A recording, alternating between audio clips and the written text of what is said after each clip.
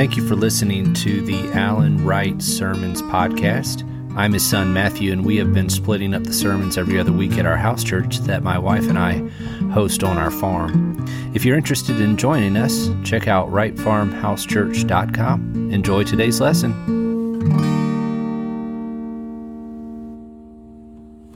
When I was 11 years old, our family, my brothers and sisters and my mother and dad, and I believe even my grandmother, we were traveling from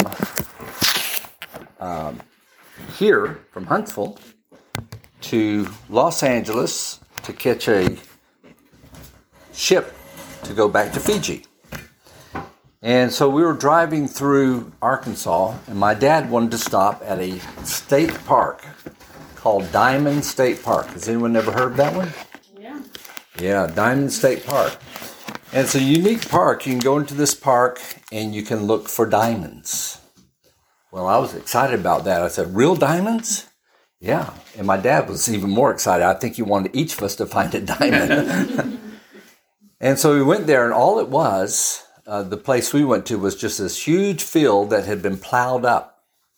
And you could get shovels and rakes and pans as part of your entrance fee. You just go out into the field and you dig around looking for diamonds. And you could wash it. They had these places where you could bring your dirt and wash it and look for diamonds. And so you could get all these little gems. Well, my 5 brothers and sisters, my mom and dad, that's 7. I don't think my grandmother joined us. We went out there for hours. You know how many diamonds we found? 0. It was such a disappointment. We found 0. But today, what I'm going to do is share with you, I'm just calling this 3 diamonds in Mark. All right? Because the neat thing, we can search through the Bible and we can find these little gems, these neat little diamonds in the Bible, valuable lessons that we can learn. So we're not going to really get into, really deep into each of these verses. I'm just going to show you 3 diamonds. Now, the book of Mark is like a biography. Biography tells a story about someone, right? And it's like a biography. And so you could entitle this, Who is Jesus? He could have started out by giving his biography a title, Who is Jesus? And in the very first verse, he says, the beginning of the gospel about Jesus Christ, the Son of God. And so he says very quickly here, this is the beginning of the good news about Jesus Christ, the Son of God. And I think what he is saying here, he's not saying that, okay, I'm starting a story, here's the beginning, once upon a time, the beginning. He's saying this gospel, these 16 chapters, this whole book, is just the beginning about Jesus. And when we finish these 16 chapters, we continue to learn more about Jesus.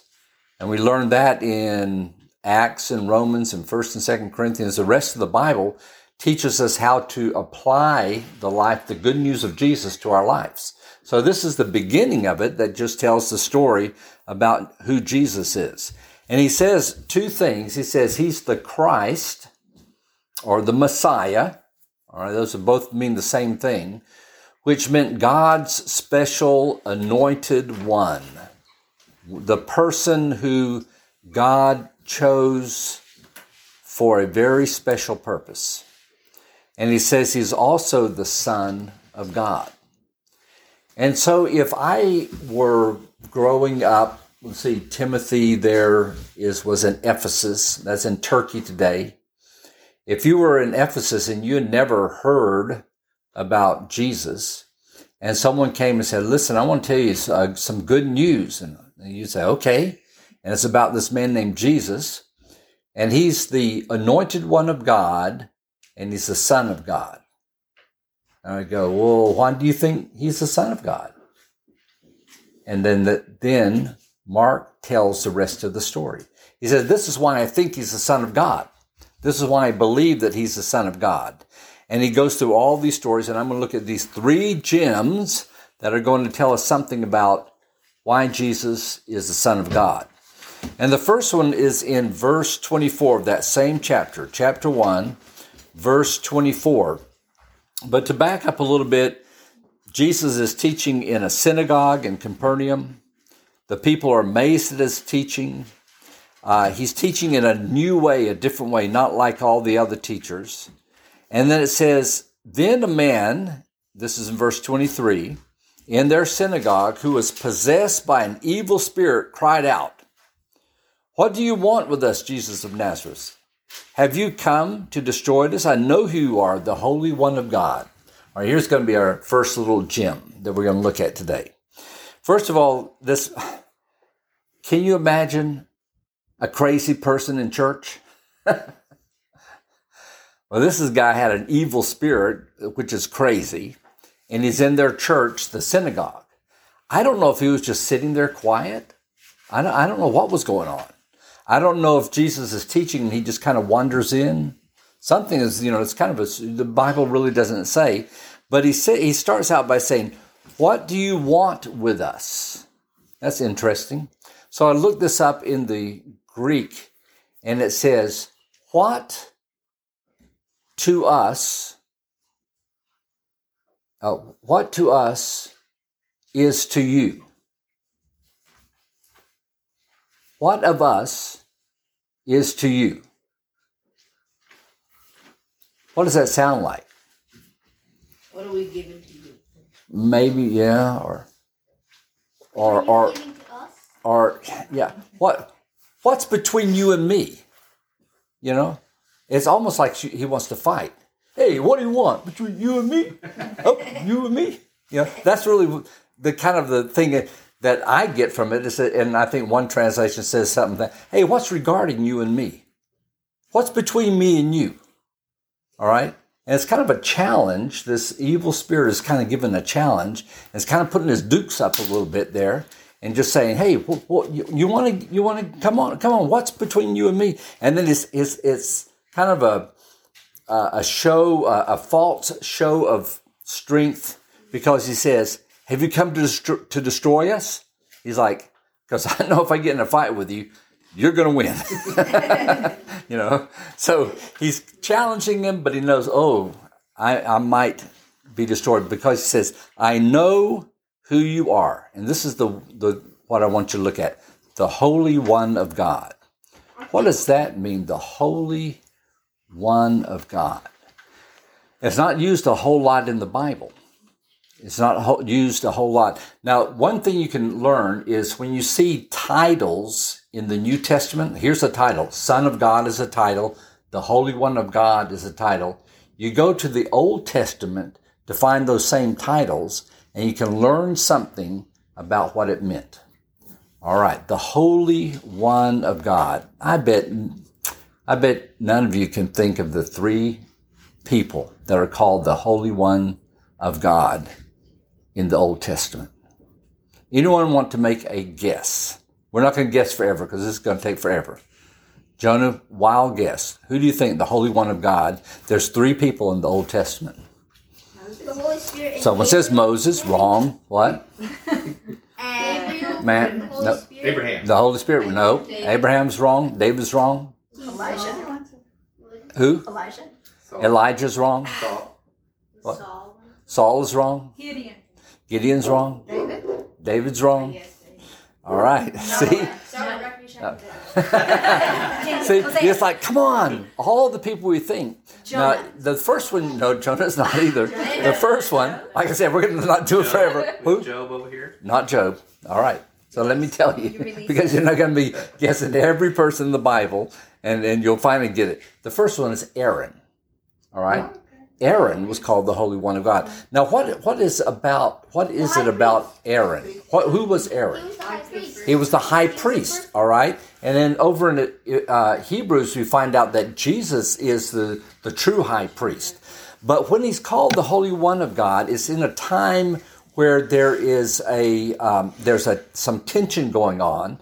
And we have these people called the sons of Korah who are forming a rebellion. And we have Aaron here, and it's at that point that God is saying, Aaron is the Holy One of God, not Korah. All right, not these rebellious ones, but this one that I've appointed, all right, is the Holy One of God. The second one, you would not even, we could guess for an hour, and you wouldn't come up with him because it's Samson. Samson is called the Holy One of God. Now, interesting, it's in the Greek New Testament, the Greek Old Testament, that he's called the Holy One of God. All right, but that's the Greek New Testament, the Greek Old Testament that Mark used. All right, so he would have known that. So he's the one, and you think, he's not a holy person. He was kind of a playboy. He did what he wanted. Big mean guy, tough guy, killed a bunch of people. All right, and then he disobeyed God. He gave up his strength because this woman tempted him. He said, cut my hair, and all that stuff. So you wouldn't think of him as a Holy One of God. But he's a Holy One of God because he used his strength really for God. He was a Nazarene. He was someone that specially appointed by God to, and even though in a lot of ways he's not the type of person we should say, that's the type of person we should follow, he is, because he followed God, even in his weakness. Right? So he was another one. And the third one, you got very close, was not Elijah, but Elisha. Elisha. That's what I said. Right. You just didn't hear me. Yeah, that's right. I didn't hear it right. In 2 Kings chapter 4, there's a whole series of miracles that are taking place with Elisha. And he's called the Holy One of God there. So I'm looking at this and I'm saying, when this demon called him the Holy One of God, it's in comparison to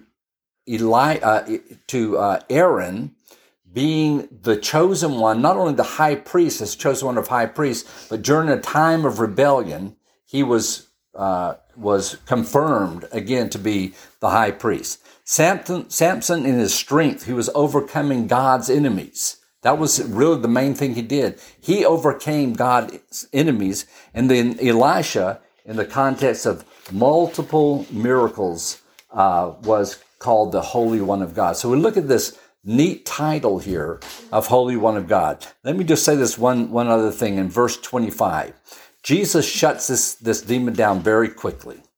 He shuts him down and he gets him out of the man.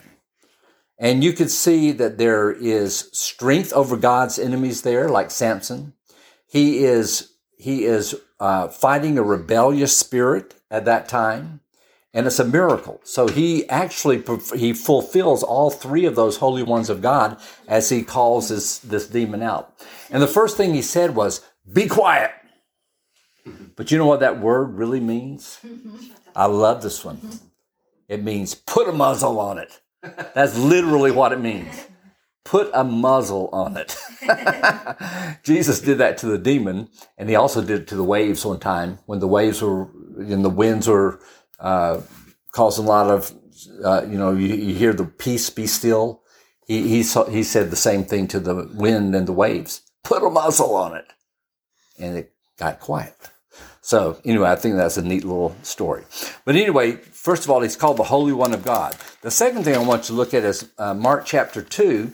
And we're just going to look at verses 3 and 5. And it's the story of the paralytic man who is brought by friends.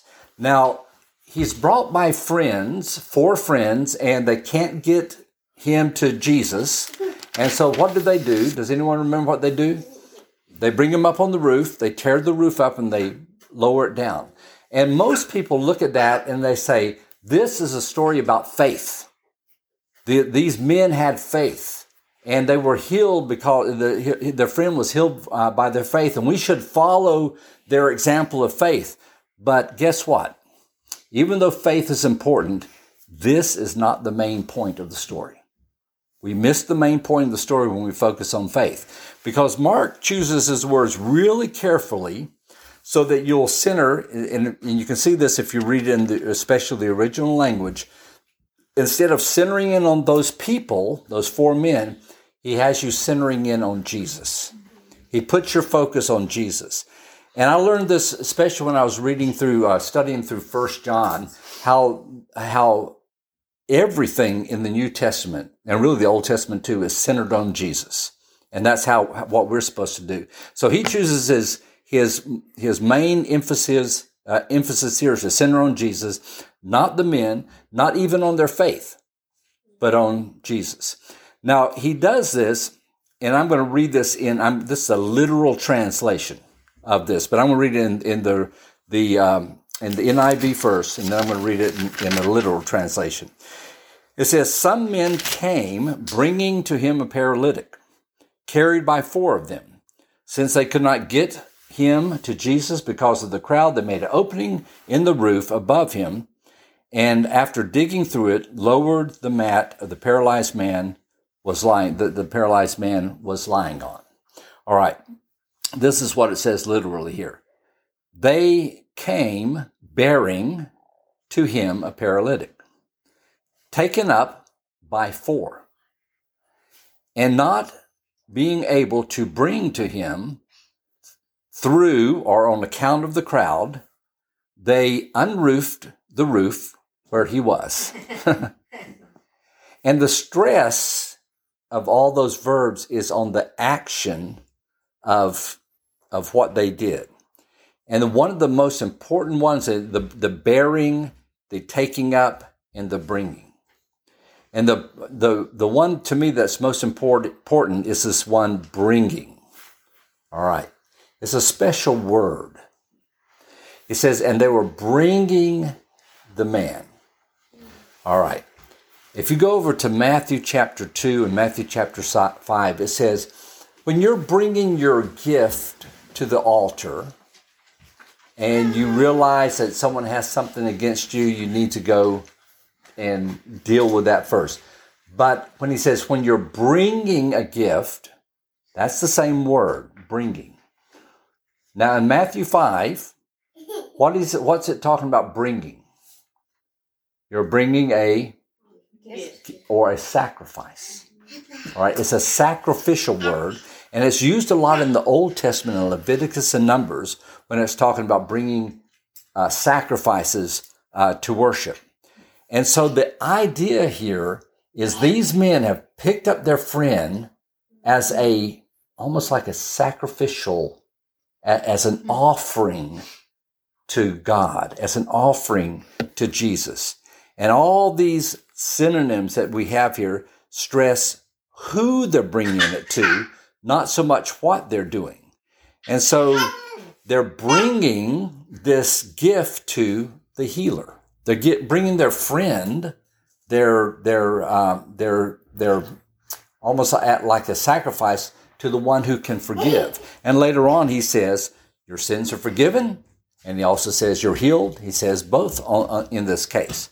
And so it says they were bearing to him. And 3 times it says, and they were bearing to him, and they brought to him. And then they unroofed the roof where he was. So the stress again is on Jesus all 3 times.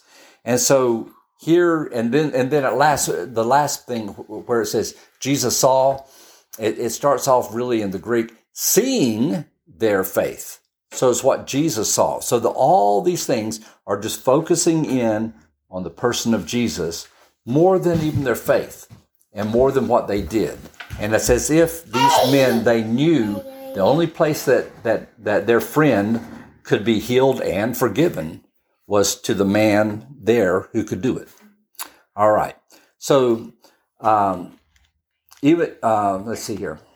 Looking at my notes that I can't read. That's what I said. Okay.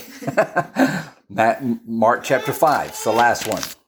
Mark chapter 5. We're going to look at verses 25 through 27. Okay. It says here, this is right in the middle of the story. And we've used this story before where Jairus, I don't even know how to pronounce his name. He comes and he says, my little girl's dying. And they take off and they're going to go to heal the chiefs, the guy, the head of the synagogue, heal his daughter. And a crowd gets all around them, and this woman reaches out and touches him, and this stops Jesus, and he talks to her, and she's been healed, but then he he basically is letting people know that she's healed, and he commends her during that time. And then they find out the little girl's dead, and they go there. And there's a lot of things that are happening here. And so there are, and I'm going to show this to you. I'm going to read a literal translation again. There are what are called participles, 7 of them. They're verbal adjectives. That means that the easy way to recognize them is if they end in ing. All right? Bringing, all right, that would be one. Having, so on. But there's one main verb. Now, why is that important to find your main verb in a sentence?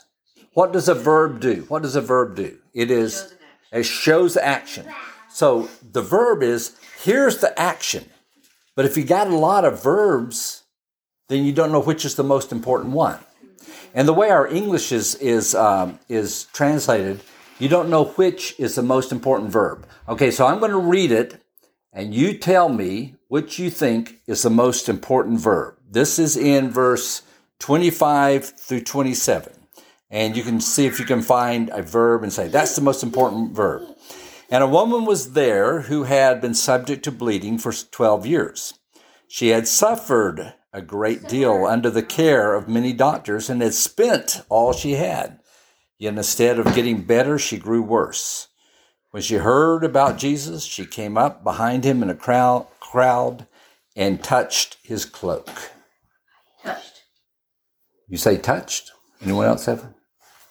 I did suffering. You said suffer? Cain. All right. Well, let me read it, and you can really hear it when you read it and you make these participles come out, okay? And listen, and they're all really being, having, they start with being and having, okay? A certain woman, and this comes from what is called the literal standard version. It's a literal standard version. A certain woman being with a flow of blood for 12 years and having suffered many things under many physicians and having spent all that she had and having profited nothing, but rather having come to the worse, having heard about Jesus, having come into the multitude behind, she touched his garment. You see how the emphasis is there? All right. When you read it that way, it's the story just kind of is building up. You see, she was being with this problem, and she had suffered many things, and she having spent all that she had, and having profited nothing, but rather having come to the worst, and having heard about Jesus, and having come to the crowd behind, she touched. All right. And so what Mark is trying to do here, he's trying to get you to look at that and say, why was that important? Why was this word touched important? A few verses later, Jesus says, who touched me? Who touched me? And then she said, I touched you. All right. So, and anytime it's repeated, that's usually an emphasis. And then later on, he goes to the little girl and he, what? Touches her. You see, in the Old Testament, if you touched a sick person or a dead person, you were unclean. You don't touch sick people, especially certain if they have boils or any kind of bleeding or anything like that. You don't touch them. And you don't touch dead people or you're unclean. You have to go through a ritual to get clean. But Jesus, if we know, over and over, he's touching lepers, and he's touching sick people, and he's touching dead people, and he's touching a coffin that's coming by, and he stops it, and everyone's, whoo, he touched it. And he touches that and stops them, and he raises that person from the dead. So what he's trying to do in that touching is to show he's the fulfillment of the Old Testament, and that his touch does the opposite of what it used to do. See, he can cleanse with his touch, whereas before my touch would just make me unclean. His touch cleans. And really, the touch that we need more than our physical, of course, our physical things and our emotional things and all that, is our spiritual cleansing. That touch from Jesus that will heal us and cleanse us of our sins. So here's the three little diamonds. Who is Jesus? Who is Jesus? He's the Holy One of God. All right, he's the one who's the fulfillment of everything Samson tried to do, everything Aaron tried to do, everything Elisha tried to do. He's also the focus of our lives. When we come in, when these men bring their friend in, they're focusing on Jesus. They're not saying, look what we're doing. We're bringing in our friend. But they're focusing on who they're bringing it to. So he's the focus of our life. And he's also one who will, when he touches us, he can change our lives. Spiritually change our lives and completely change our lives. And that's the three diamonds from Mark today.